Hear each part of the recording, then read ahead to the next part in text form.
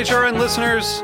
As we celebrate our 15th year, we are deepening our commitment to giving voice to the next generation of food systems storytellers, and we need your help. Our internship and fellowship programs help activate new possibilities for underrepresented and underestimated young people through experiential journalism, audio engineering, and production training. Through these unique programs, HRN helps food equity stewards build essential workforce readiness skills that expand their potential and foster economic mobility. Please consider supporting these critical programs. And with a minimum donation, you can be entered to win a dinner for two at an amazing restaurant in one of 8 cities and tickets to a concert at a great venue in one of those cities. We have incredible partners across the country who have donated, as they also share our passion for helping to educate the next generation of food systems storytellers. Check out heritageradionetwork.org/15 to donate and enter to win today. That's heritageradionetwork.org/15 to donate and enter to win today. And make sure you donate before March 31st. Thank you. Today's program was brought to you by Roth Cheese, a pioneer in the U.S. specialty cheese movement. For more information, visit rothcheese.com.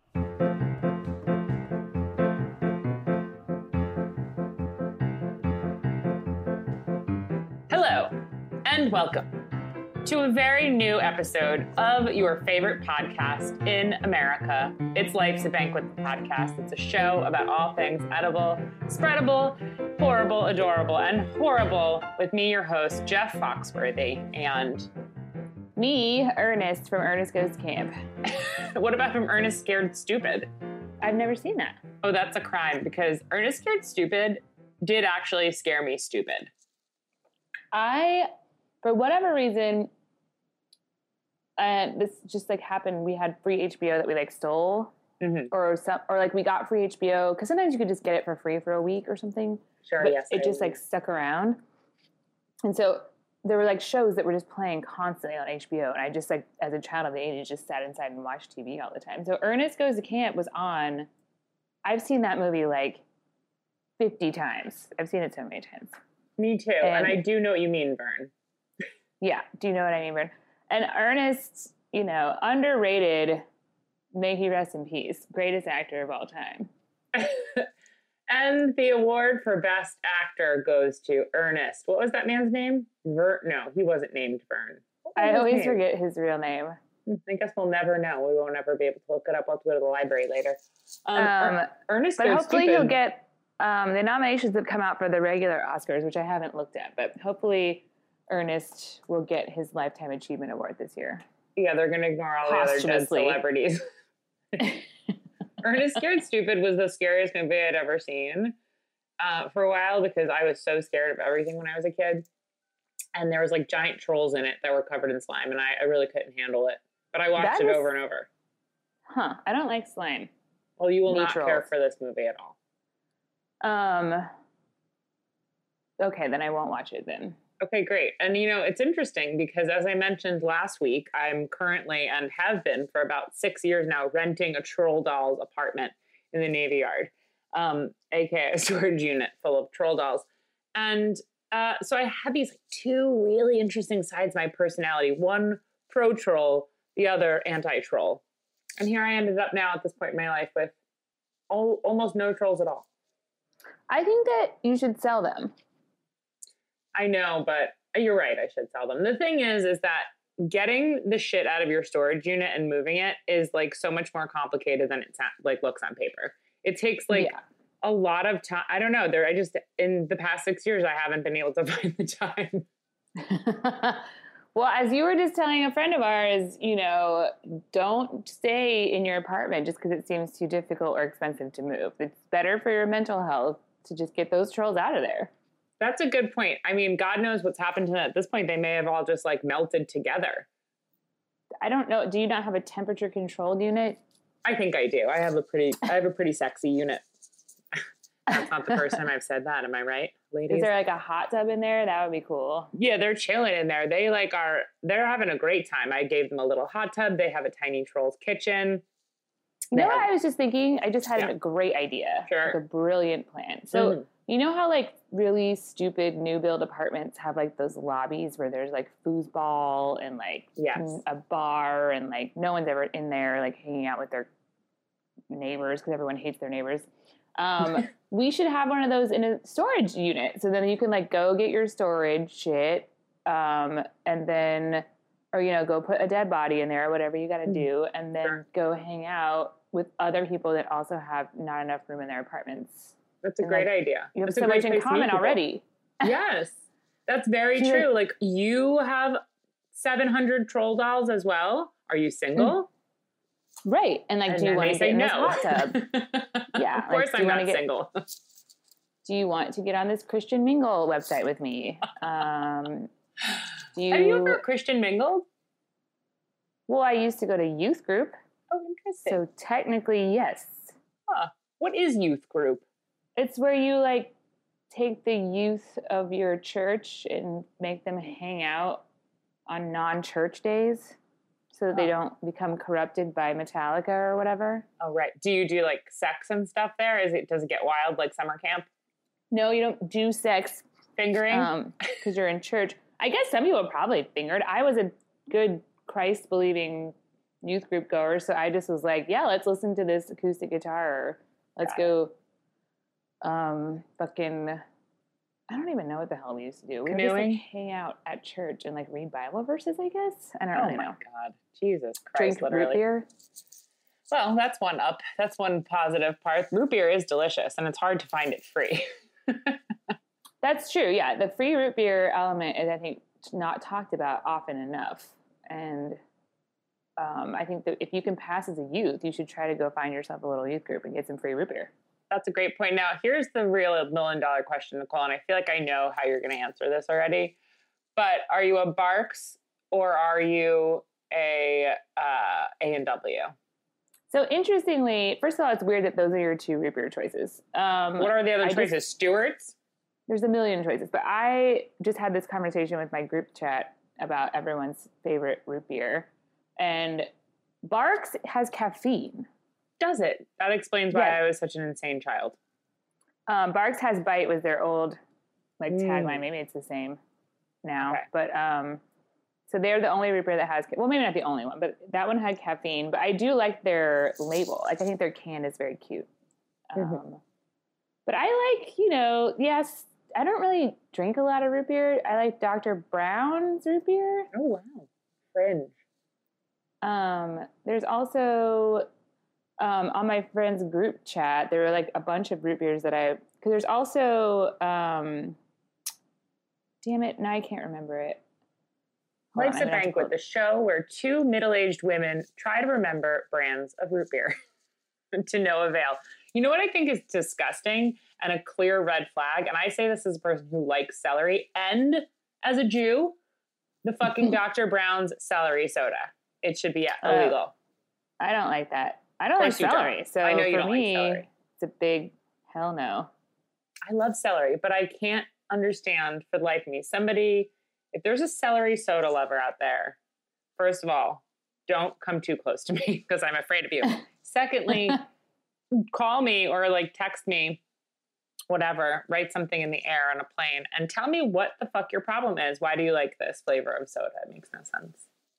Okay, so there's also Dad's root beer. Do you know that one? Yeah, Dad's root beer is nice. That's good root beer.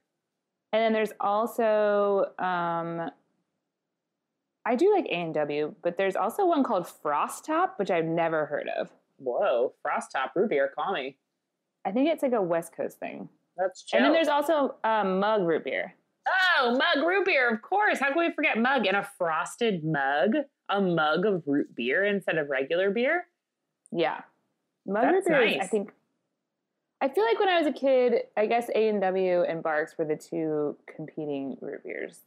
Yeah, that reminds me very much of my childhood. We were a Barks home at my dad's house and at my mom's, who didn't drink any kind of soda, but she let me basically have whatever I wanted. For some reason, her acquiescence to soda, which I think she thought was like the top criminal food item, was caffeine-free Coca-Cola in the gold can.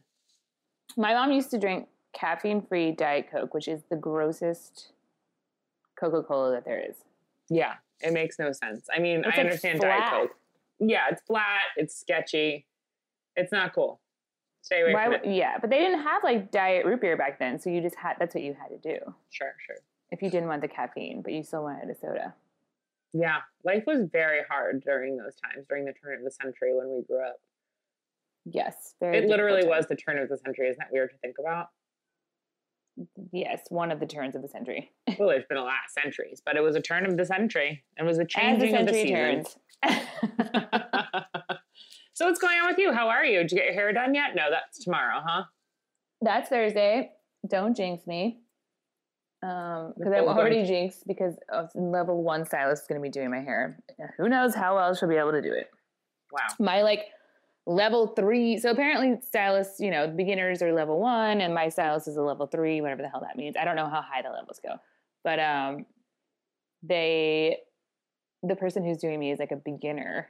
And so my current stylist had to go explain to her what my hair was like because she's going on vacation. And so I have no idea what to expect when I get in there. But a newborn baby is going to be dyeing my hair. What could go wrong? I mean, nothing. It's going to be fine. And if all your hair crumbles off, then you'll do a cool, tank girl look with a bald head and, long bangs or something. I mean, honestly, my greatest fear is not that my hair would be so damaged that it would have to be cut short, because I think that I would be fine with that, but that the color would be bad. That's the greatest fear. Right. Well, you could still do the same thing. You could still cut it short. Well, the color would still be on there, though, so I don't really know. You can buzz it off. Strip it all off. I could shave my head, yes. That's Wax always an option for all people. Mm-hmm. All right, well, let's see what happens. We can't wait for an update on this. Personally, I'm waiting with breath. That is baited. What else Jason is new? Bateman. Yes, my favorite actor, Jason Bateman. What else is new? Let's see. I went rock climbing, wall bouldering, like people do in the movies. It was hard, and now my arms still hurt really, really bad, and my lats hurt. You know those old muscles? Yes, they're very unpopular. But you know what? When you told me yesterday that you went rock climbing, I have to be honest, I felt like I have maybe lost you forever. Yeah, well, in Indiana, you just have to kind of try to find activities that are not. We were trying to have a non-drinking activity with one of our friends who's sober, and so no, it's very sweet. That was it. Although they do actually serve alcohol at this rock climbing gym. Really? You can just take drinks. You can just take the drink before you climb the rocks. Yeah, you can take the drink, have a mimosa, and then climb up some scary rocks. Wow, that's very interesting. But there wasn't, we weren't actually allowed to access the cafe because there was a private drag brunch going on. And then all of the drag queens came out and started sort of fake bouldering for photo ops, and that was pretty fun. That's so fun. A drag queen boulder climbing event in the middle of a Monday? That sounds wonderful. I'm jealous of you. Well, it was Sunday. In the middle of a Sunday? That sounds wonderful. I'm jealous of you. Yeah, it was pretty cool. I suck at rock climbing maybe not all beginners, as beginners with weak arms like I do have. Amazing. Nicole, we've been getting a lot of feedback from last week's episode Spectacular Bonanza about Jennifer. And most of the feedback has been coming through in the form of a reaction to the video we posted about Casey Affleck doing a Dunkin' Donuts commercial, which is so funny. And you just watched it yesterday for the first time. What are your thoughts and feelings? I love it. I love that he's smoking outside of the Dunkin', but also in the Dunkin'. Even though Casey Affleck is canceled, I'm pretty sure, I still was able to enjoy it despite that fact. It's very funny. And Mary and Catherine were both saying that as people from Long Island, that's obviously a New England guy, Massachusetts guy or whatever, but it's not all too different than the Long Island guy that's very similar except a slightly different accent. Right. But they're is it weird that I find him more attractive as this guy? No, I kind of do too, actually. Yeah, we all have a crush on that guy who beats up his coworker and throws him into a Dunkin' Donuts display. Just our upbringing. I'm just saying, we weren't necessarily raised right, but that's okay. But anyway, very funny. Thank you all for tuning in. I know it was a very special day. How can we ever live up to it? In fact, I actually considered, I'm like, should we not even talk about Ben Affleck and Jennifer Lopez anymore after this? Like, maybe we've done it. We need to move on to a different celebrity couple, like, you know, Meg Ryan and John Cougar Mellencamp. Oh yeah, we should actually well, they're broken up many years now, but and that has never stopped us before. Spoiler alert, John Cougar Mellencamp and Meg Ryan broke up 5 years ago. I didn't know that. How could this be? Also, were you the one who was telling me that like John Cougar Mellencamp was like, nah dog, like I don't want to be like Cougar anything. I'm just John Mellencamp. And the record label was like, no, you're John Cougar Mellencamp now. Like you're a cougar. Like be about it. And he was like, no. And they're like, yes. And they won. That I did not know that, even though he is from my home state. And even though every time we go to the lake with my parents, we drive by his mansion in Bloomington. Didn't know that. But I also got some feedback about our last episode. And it's that the person that we were arguing about the entire time was actually Roy Scheider, not Roy Schneider. I knew it. I told you it was something different than what I said. Okay, but Roy Schneider is not a person that exists. Roy Schneider? Roy Scheider is on Jaws. Yeah, I know. So I'm saying Roy Schneider. He doesn't exist in our conversation. I'm sure there's like millions, thousands at least of Roy Schneiders in the world. Just they weren't in Jaws. Right. Yes, but there aren't. Yeah, but the actor that you were saying is not the actor that I was saying either. It was a whatever. But I was talking about Liev Schreiber. No, you weren't. Yes, he's really much older than he appears. He's in his 90s now. Look it up. See if I care. But I do want to say I do have some more Bennifer news to update us. All right, fine. What's up? Why did you make that sound? I don't know. I guess I thought we were through with this, but it's fine. I'm excited to hear what you have to say. I'm just fronting like I don't care. I do care. Yeah, okay. Well, it doesn't matter to me if you care or not. I'm never going to stop talking about Bennifer, my true passion. Jennifer Aniston and Ben Affleck.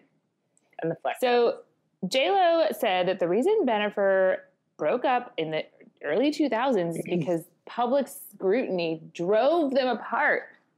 And part of the public scrutiny involved her being called a mean bitch all the time.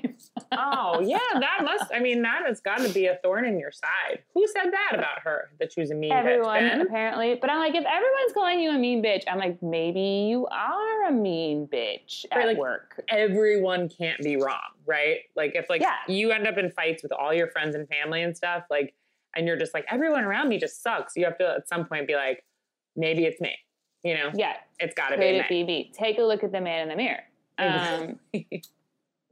So, yeah, she's like, basically, the media scrutiny ripped us apart. And now that we're together and we're both a lot more rich, we're not going to let that happen again. Right, because they can just have anyone killed that says anything mean about them. Yeah, they can control the media.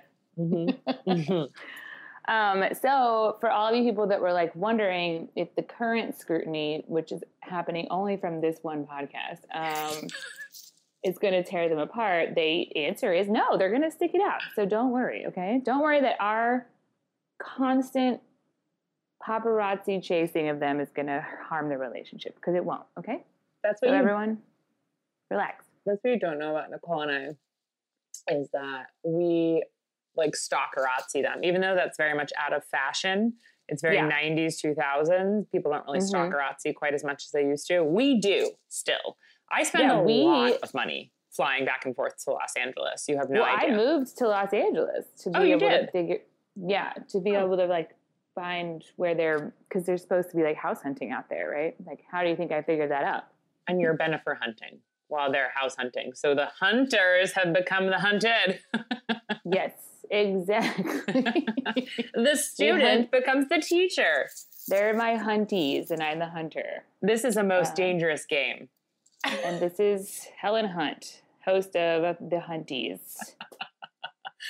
Helen Hunt and Hunter S. Thompson joined together for a new podcast in which they hunt Ben Affleck and Jennifer Lopez. It's called hunting for Benifer.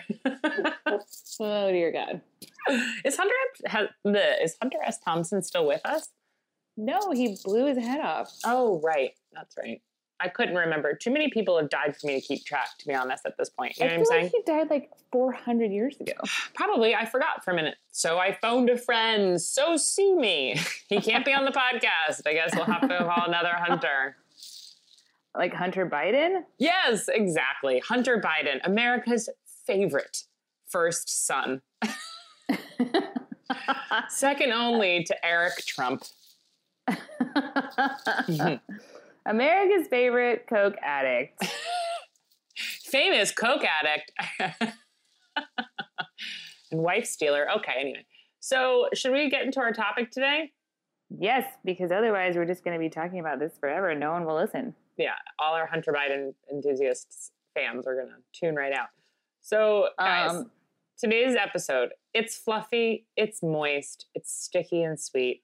That's right, we're talking about my butt. Yuck. We're talking about cake. I have a better intro for it. Go ahead. It's like, okay, as we gear up for the Super Bowl, there's only one thing on everybody's mind. It's cake. How about this?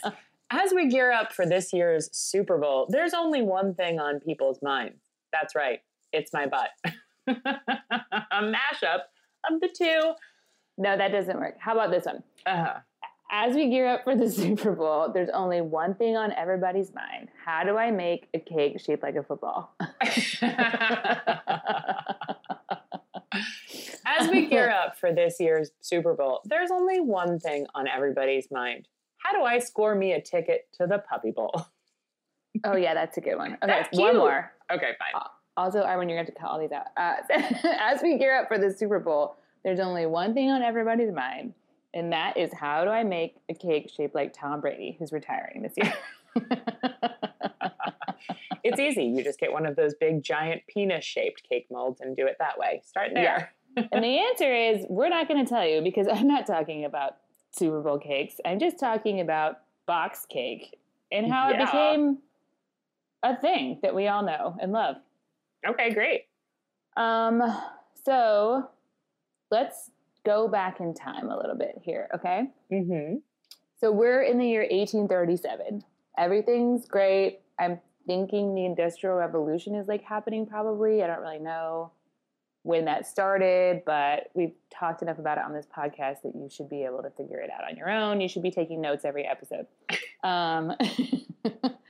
So 1837, Alfred Bird made Bird's custard powder, which is basically a custard powder that you add water to and make a little custard out of, which sounds gross. It's corn flour powder also. So I'm just like, are you even supposed to eat corn flour powder? I don't know. But Not straight. You're supposed to sniff it. Alfred Bird was like, listen, here's some custard, add some water, you're in business. And everyone was like, thank you, Alfred. And then in 1889, Pearl Milling Company made pancake mix for the very first time. And they made it out of hard winter wheat, corn flour again, America's favorite flour, boiler water treated phosphates. No idea what that means. Whoa, that doesn't sound good. What is boiler water? Does that just mean water it's what it that's sounds hot? like. I think it's water from your boiler that heats your house. I don't think that the milling company was going to different people's houses to get their boiler water. I just think it's like hot water, but I don't know why That's they had boiling to describe it water. this way. Yeah, no idea. Maybe it's boiling water, but it said boiler water. This sounds like a case for America's favorite detective, Rob Schneider. Also, the sentence boiling water treated phosphates still doesn't make any sense. So who the hell knows? There's also some baking soda in there and salt. And they decided to name their pancake mix Aunt Jemima, which now we are all like cringe. But it was 1889. So I guess they thought it was okay. Not full 1889. In 1920, Mr. McCollum, I don't know what his first name is. I guess I just wrote it as, maybe his first name is Mr. He made the first corn muffin mix in a box and also pie crust mix, which I'm like, what How confusing is that, huh? did that entail? I'm curious. I don't know. We'll never know. like pie crust mix, like really, pie crust is just butter and flour. So was it just flour? In a box? It's just a little box of flour with this man's stupid face on it.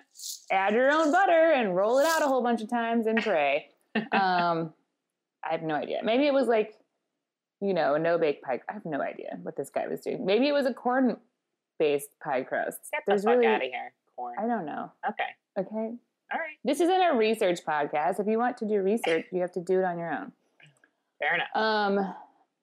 So these are basically the precursors to box cake mix, according to Cooks Illustrated, who may or may not be trusted.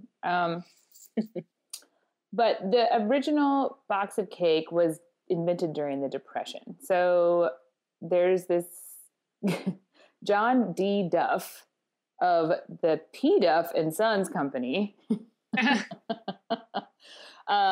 which was like a molasses company, was like, holy shit, we have way too much molasses. We need to figure out something to do with this extra molasses. I don't understand why a molasses company would have excess molasses. Like, I thought maybe it was a byproduct of something else they were making, but they just made molasses, and I guess they were making too much of it. Yes, they were. Did you ever hear about that awful tragedy that happened where like a molasses like water tank basically like burst and took out like an entire town and killed like 100 people? Yeah, I think we talked about it on this podcast. Maybe. Okay. Maybe we did, but it's terrible. Molasses is inherently evil. We all know that. Well, maybe on the heels of that molasses disaster, they were like, we can't keep molasses in tanks. We got to get rid of it ASAP. Yeah. And so what he did was he dehydrated his molasses. I don't know how he did that, but maybe he just like put it out in the sun. I have no idea. If there were dehydrating technologies available in the 1930s, I guess there must have been. How interesting. What were they? So he dehydrated the molasses, mixed it with flour, sugar, and also dried egg. Everything was very dry during the Depression because of the Dust Bowl. Sure. So they had to dry the egg. That's the answer of why. It was kind of like a popular trend that was happening. Dryness. Everything should be dry. It's nice, but make it drier. Yeah, if you take this egg, is it possible we could make this egg less wet and a little bit more dry? And John D. Duff was like, you bet your ass I can. So he dried up an egg, he dried up some molasses, he whipped up some flour, which is famously already dry. And and then he put it all together and he basically made gingerbread in a box. You just had to add water to it. And this is a sentence that I have to quote directly from Cooks Illustrated. They claim that during the Depression, families were looking for a simple, inexpensive way to enjoy cake. So, like... That's what they were looking for. Not to, like, survive. Or get back to work, pay the rent. Like, be photographed by Dorothea Lange. They're trying to figure out a way to have cake, but on the cheap. Yeah. And dry. In a dry way. That was the original Dry January. The goal was to remove all wetness from the home. I just did a spit take back into a bottle with a very small spout. There's water everywhere, all over my face and all over my floor. And, you know, also dry skin was very popular at the time. Like everything dry. You know, dry shampoo, everything should be dry. Dry fly, fishing. Yeah. Dry cleaning. Dry cleaning was huge at this time. Driving, Miss Daisy. Dry goods, really cool, really big. So yeah, everyone was like, oh my God, I'm so freaking starving. I'm going to eat this old potato. And also, please, can I have some gingerbread cake?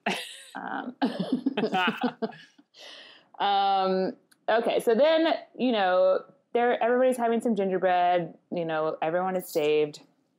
And then we have World War II comes along and it's like, oh my God, you guys, we have to get a war going on. And so the flour companies are like, okay, well, what we're going to do is figure out ways to like make stuff dry because they're flour companies, so everything's pretty dry already. We got the whole dryness thing unlocked. We want it to be like legit dry so we can send it over to the troops. So the flour companies were making kind of like little mixes, powdered mixes to send over to the troops that can be rehydrated. Mm-hmm. And so when World War II was over, they already kind of had the technology to move into making cake mix, essentially. So they're like, okay, what can we do with all this dry shit that is usable for the busy, pesky consumers that we have now that, we're having some sort of financial boom? The cake-obsessed public. People, like, they are passionate about cake, and we know that from when they would only eat gingerbread during the Depression. We love cake, but we just can't figure out how to make it. Yeah. We're just like, what? How? Too many ingredients. Please help us, oh Lord. So, yeah, the busy consumer who, doesn't have time to mix 2 dry ingredients together, which is really all the time that you're saving from buying a box cake, for the record. Totally. So Betty Crocker, that fake-ass bitch who is not a real person, in case you don't remember from us talking about it, in 1947 was like, everyone, hello, here's a box cake mix. And then in 1948, Pillsbury was like, well, guess what, bitches? We're going to make the first ever chocolate cake mix. Oh, shit. And the crowds went wild.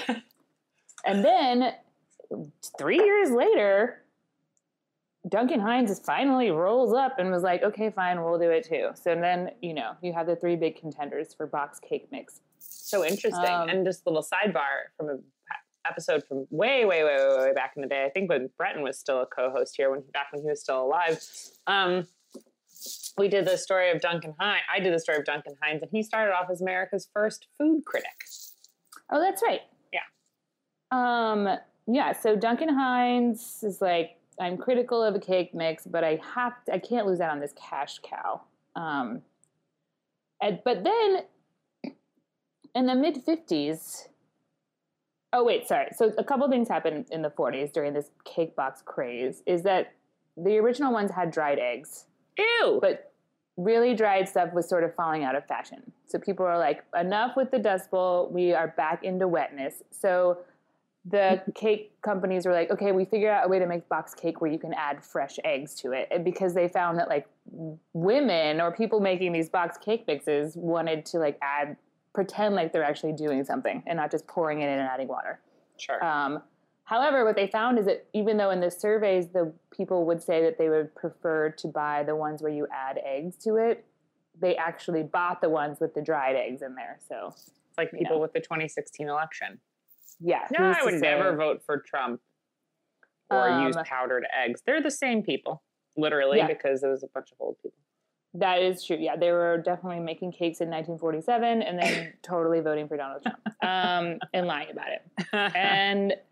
And so, yeah, basically, even though people were buying more of the dried egg mix, they eventually were phased out and all of them required fresh eggs. However, in the mid-50s, box cake sales were flattening. Really? And they were freaking out. Everyone's freaking out. Mr. Hines is freaking out. Mrs. Crocker's freaking out. And then the Pillsbury Doughboy is freaking out. You do not want to see him angry, as we learned in Ghostbusters. Because the box cake sales were flattened. And I guess at that time they weren't really selling any other product. I don't know what else they would have had back then. But so General Mills hired a psychologist and a marketing specialist, just like in Mad Men, where they have that psychologist lady come in. Oh, yes, Dr. Miller. And then Don Draper, bones her and then leaves her for Megan, spoiler alert. After spending one weekend with Megan, he dumps this hot doctor and is like, I want to marry you, Megan. I'm in love with you. And we're all like, oh, Don. Oh, Don. Classic Don. Yeah, I have a friend who stopped watching the show after that episode. Really? What kind of friend is this? Kelly Allen. She was like, I just couldn't, I was so sick of Don Draper's antics that I was like, screw you, Don, I'm not going to watch anymore. Huh. And Don was like, I don't care, I'm still getting paid whether you watch or not.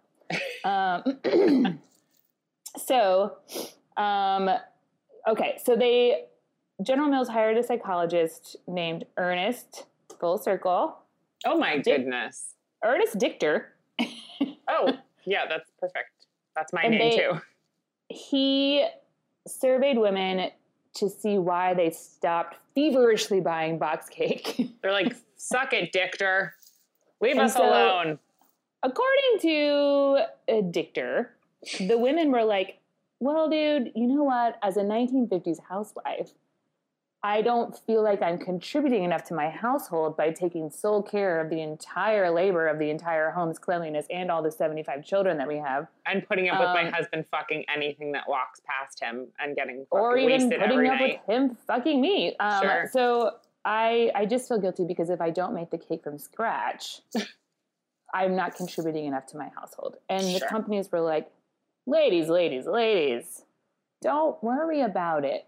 The box cake is just step one in the process. Where you get to come in and really shine is putting frosting on top. Ugh, it's not a cake without frosting. It's just a pile of dry and wet. I know. So also, like, were they prior to this time just having box cake with no frosting? Seems bizarre. That's very interesting. Yeah, what the hell were they doing? Maybe whipped cream. That's a lazy cake, but it's also delicious. Cool Whip, baby. Sure. I love a Cool Whip. So this became a whole fucking thing where they had these elaborate like magazine spreads where they show women how to like literally decorate a cake like a football field. I'm not even kidding. For the Super Bowl. It's coming true. They had step-by-step instructions for women to bake their own wedding cakes using box cake and these elaborate like decoration things. That's cool. That's a cool thing to make somebody do. Unless they really want to. I mean, but also if you want to bake your own wedding cake, go for it. I don't give a shit. Sure. But why pay $1 million when you can do it for 10? I just think of someone making their own wedding cake all alone. I guess if you want to do it with friends or like your partner, it seems, or your parent, it seems a little bit less sad. Just sitting home alone, baking your whole own wedding cake for, 300 people. Where do we even put it? Well, I don't even know 300 people, so I don't really know. I mean, don't you just bake like 1 million circles of cake and then stack them to the moon? Well, maybe. I mean, it doesn't have to be like 10 feet tall. You can make it more wide than tall is what you're saying. Yeah. Oh, yeah. You can make it you can have a football field wedding cake if you want. Right. That's actually decorated like a football field and the size of a football field. Also. A literal football field. And then you can get in the Guinness Book of World Records, the coveted place where brides always want to show up. So anyway, this fucking trick worked because women are dumb. Yeah, you can say that again. I'm just kidding. I don't really know why this worked, but it's interesting to me because in my research, which is deeply involved and took weeks and weeks, it didn't say whether or not this also coincided with those companies making their own frosting or if these women were using box cake mix and then going through the process of making frosting, which is like more labor intensive.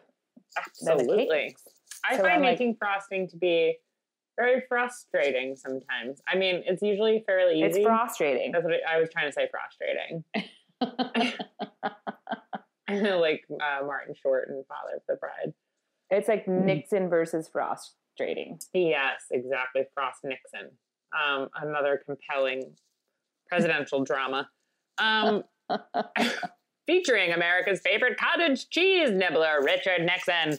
But anyway, yeah, frosting can be, it's very messy sometimes. And then you end up tasting a lot of it. So you're like, going to diabetic shock. It's better left to the professionals. Yeah, I agree. But I actually do like canned frosting or whatever they call it. Do you remember I remember like sleepovers when I was a kid and a teen, like would revolve around getting a lot of 90s junk food. And one thing that was always like, there was like cookie dough from the package and like a can of frosting just to like eat with cookies. Yeah, there is something very like waxy flavored about that frosting. Mm-hmm. I had some recently. But also definitely go to town on box cake and box frosting for sure. For sure. Well, it's like the first scene in Death Becomes Her. Where she has or like her whole cabinet is just filled with jars of frosting. And she just keeps ripping open cans of frosting and eating them with a knife. That's really stuck with me. It was like really burned in my brain. Yeah. That shit, we've all been there.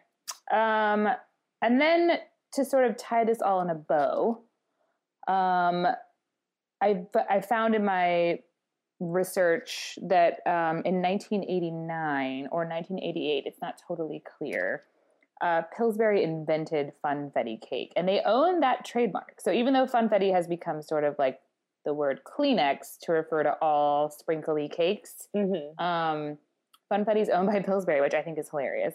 And then I found an article entitled Funfetti Explosion from the 2016 Failing New York Times by Julia Moskin. And she went through how, because we all probably remember this, when literally Funfetti was everywhere. The milk bar fucking cake, and it just like, you couldn't escape the sprinkles. And I had sort of forgotten about that period of time. And it also talks about that restaurant in Greenpoint called Hail Mary. Do you remember that place? Yes, they made their own fucking sprinkles, which I thought was so insane. They made their own sprinkles, like a bunch of psychopaths. That's too much. And no offense to them.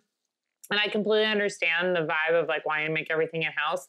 But there comes a point when, unless you're like an actual bakery and you have a restaurant in New York City with sky-high rent, you simply cannot afford to make your own sprinkles. It's not worth it. And that's why they failed. Yeah. They needed a Hail Mary. Sorry, guys, if you're listening. And that restaurant was so cute inside. They had little cute wallpaper. That's a hard spot, though, over there. Yeah, for some reason or another. We used to have a delicious birthday cake on the menu at Brucey, and I guess it was a little on trend, but I feel like we did it maybe after the trend even, to the point where like people had forgotten about it, and it was just like birthday cake again. Well, I don't know. That stupid milk bar cake fucking permeated the psyche of America. That's true. I do love vanilla birthday cake with rainbow sprinkles, though. It is so fucking delicious. I love fun. I would still buy. I miss the Funfetti frosting that you can't buy anymore. It had like white frosting and little teeny tiny, allegedly like chocolate chips, but they were brightly colored. But they mostly just tasted like candle wax. Yes, they were wax. They were candle wax. You could use it to illuminate your house if the power went out. And if you have a power outage. Yeah. So yes. Box cake is still thriving. 186 million Americans used box cake in 2020. No one mentioned if that is because we ran out of flour in 2020 because of the pandemic, or if that had been a national trend that was just continuing. Because I was like, well, did 186 million people actually use box cake in 2020 for real? Or is it because we all ran out of flour? That's very interesting. Yeah. Yes, very interesting. What a story. Yeah, great story. And that's all I have. I love it. All right, cool. Should we take a quick break? Yeah.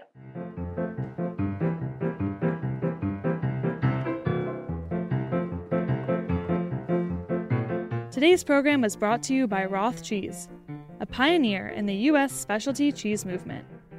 Roth has made specialty cheese in the rolling hills of Wisconsin for more than 30 years.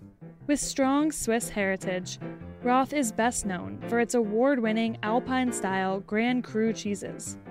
Fresh Wisconsin milk, combined with expertise in affinage, is how Roth creates high-quality, great-tasting cheese year after year. In 2016, hard work paid off when out of over 2,000 contenders, Roth Grand Cru Surchoix was named World Champion at the World Cheese Championship. For more information, visit rothcheese.com. And we're back. And guess what, folks? We are going to leave you today with a motherfucking cliffhanger. That's right. Sylvester Stallone style. And you know what? He is a huge cake enthusiast too, as you'll find out next week. Just kidding. I'm going to do my story next week, which I'm going to leave as a teaser. I'm not going to tell you exactly what it is. But it's going to be hot and sexy. I can promise you that. Nicole, do you want to talk a little bit about your favorite cakes? Maybe let's say even your top 3 favorite cakes? Sure, yeah. I'm going to just delve in here. So basically, as I don't know if this was obvious from earlier, but my favorite cake is cake that is football themed. I'm just kidding. Get the fuck out of here. I know. I love Funfetti cake. Just kidding. I mean, Joe Montana. Joe Montana is the guy from Empire Records. Am I right? I don't even know if we should debate another actor name at this point. That we've been humiliated by Roy Schneider or Ray Shriver. Ray Romano. Okay. Ray Liotta. So, yeah, I'm a big vanilla person. I'm very vanilla in all ways. But I like vanilla cake with vanilla frosting. Yeah, I like that Magnolia fucking cupcake with the vanilla frosting and the vanilla cake. I'm here for it, even now, 40 years later. That's very good cake. I agree with you. And also, I like a yellow cake. Me too. And I like a yellow cake with, traditionally, according to the picture on the box, you're supposed to put chocolate frosting on it, but I fucking put vanilla frosting on there because there are no rules. That's true. That's nice. That's good cake. I like that. And then, so I actually have more than 3, I'm sorry to tell you. Please. I really like spice cake a lot. My dad loves spice cake. I love a delicious spice cake. It's just freaking good. My grandpa loved spice cake. My grandma would get this box spice cake, and then also there was like a spice frosting flavor in the 80s and 90s. It was like kind of grayish brown, like not the cutest color, but like delicious. Like, I guess probably like a cinnamon frosting of some kind. I have no idea. And then also recently, my little nephew was like, yo, bitches, I want strawberry cake with strawberry frosting. And I was like, what the fuck? Good. And they have that at the store. They have a strawberry, like Duncan Hines cake with strawberry frosting. And it tasted a little bit, obviously, fake. But, damn, it was delicious. It's very good. I made that cake from scratch a couple years ago using, dried dehydrated strawberries, and it makes it really nice. You can just make like a strawberry buttercream like you would a vanilla buttercream, but if you add the dehydrated strawberries to it, it doesn't add any like additional liquid or whatever. Yeah, and also if you just use regular strawberries, even if they've been like macerated, it's difficult to, and then the flavor doesn't really come through very strongly. Because I tried to make a cake over the summer when I was still living with my parents, and it ended up being like a snacking cake, like a quick bread almost. Sure. But it wasn't, the cake itself wasn't very strawberry. There was just like the strawberry puree just kind of barely was there. You need the fake strawberry or the dehydrated strawberry. Yes, dehydrated strawberry is a good one. Ooh, yeah, that strawberry cake with strawberry frosting is so good. Love it. Okay. Is it my turn? I'm excited. Well, I do want to put a small shout out to also a lemon cake, which I adore. Love a lemon cake. A lemon olive oil cake. I've recently been making a lemon for the pop-up, like a lemon olive oil cake that has little lemon lavender crunchies on the bottom of like our cup, because we serve our desserts in cups. So the bottom has like lemon lavender crunchies. Then there's the lemon olive oil cake, and then lemon curd, and then fresh whipped cream on top. That sounds delicious. Oh, I also like a coconut cake. Yes. You remember the place in Carroll Gardens? I don't know if it's still there. The adorable little, like, basically there was like a little pastry shop. Where? With like the robin's egg blue walls, and they had a really delicious coconut. Oh cake. Yeah, oh my God, one girl cookie. Yeah. And one time I got a piece of coconut cake from there and went to the movie theater around the corner and ate it there. That's a wonderful 1-2 punch. It makes me want to get some coconut cake. I love coconut cake too. That was going to be my number 3. I love a chocolate cake, like a dark chocolate cake with chocolate frosting, or maybe even more like a devil's food cake. So like a dark, really yummy chocolate cake, like fluffy, moist chocolate cake with vanilla frosting or even cream cheese frosting. And then my number 1 cake has got to be forever and always a good carrot cake. Not some swaggy fucking carrot cake. We recently had some carrot cake, which, God bless it, it was less than delicious. I like chucked it into the garbage when no one was looking. Yeah, recently at work, I was like, hey guys, do you want to see a dessert menu? And the guy was like, do you have carrot cake? And what I was the like, fuck? That's crazy. Who does that? I just laughed. I was like, no. Do you have carrot cake? Get the hell out of here. Do you have carrot cake? Yeah. What kind of question is that? I don't know why I was so shocked, but I mean, it's a reasonable question, I guess. No, it's not. Not really. You're not at a diner. You have no idea what kind of desserts you have. Carrot cake, it's like a 1 in 1,000 chance. You know what I'm saying? Like, yeah, but he has to try, Zara. If you're at Keen's, if you're at a steakhouse, if you're at some old school place, of course, yes. Do you have carrot cake? You're at some like hip restaurant. Do you have carrot cake? I don't know. No, we don't. Did you get anything else? I don't remember. I was just like, I was so shocked that he asked me that. I'm still shocked right now. Me too. I'm also shocked. Sir, behave. Learn some manners. I also love an ice cream cake from Carvel with chocolate crunchies in the middle and that like kind of fluffy, is it like whipped cream? Is it, God knows what it is, frosting? And we talked about this like probably, I would say 1 out of every 4 episodes, but I like an ice cream cake with actual cake in it. Like they have I do too. Baskin Robbins. That's also very good. Delicious. Love cakes. Love all kinds of cakes, people. There's so many cakes out there. I don't even know where to start or where to stop, but I do like cakes. Oh, I just want to also give a shout out to what's it called? The Yule log for the Christmas with the little... Sure, Yule log is nice. That's delicious. There's a roll, basically just a giant Swiss roll. My mom was going through old menus from the Love and Oven, her and my dad's business they had in the 70s, and they used to make amazing cakes and all this like delicious desserts and stuff, and like savory food as well. But my mom was reminding me that she used to make walnut roll, which was kind of like a walnut sponge cake that was just rolled up with fresh whipped cream and covered in powdered sugar. So simple, but so delicious. It sounds amazing. Yeah, it's really good. It's really easy to make and really fabulous. My parents made all kinds of great cakes. I like a pound cake too, like a lemon poppy pound cake. Delicious. Oh yeah, I love a pound cake. I don't really need the poppy seeds in there personally. I don't need them either. I love the pound cake that they have at Starbucks. I used to work at Starbucks, and they have like a lemon iced pound cake there. It's really good. Really? Huh. Yeah. How amazing. Yes, well, cake is fabulous, folks, and we can't wait to tell you more about it next week. Same time, or maybe a different time. Same place, different hosts. Roy Scheider and Liev Schreiber are coming on to impersonate us. Oh, and Shia LaBeouf. Sorry. Okay, well, folks, that's it for us today. May you have a very Merry Christmas and a Happy New Year. And a happy Super Bowl. And enjoy the Super Bowl, you fucks. Okay, love you. Hasta la pasta. Life's Banquet is powered by Simplecast. Thanks for listening to Heritage Radio Network, food radio supported by you. For our freshest content, subscribe to our newsletter. Enter your email at the bottom of our website, heritageradionetwork.org. Or connect with us on Instagram and Twitter at heritage_radio. You can also find us at facebook.com/Heritage Radio Network. Heritage Radio Network is a nonprofit organization driving conversations to make the world a better, fairer, and more delicious place. And we couldn't do it without support from listeners like you. Want to be part of the food world's most innovative community? Subscribe to the shows you like, tell your friends, and please join the HRN family by becoming a member. Just click at the heart at the top right of our homepage. And thanks for listening.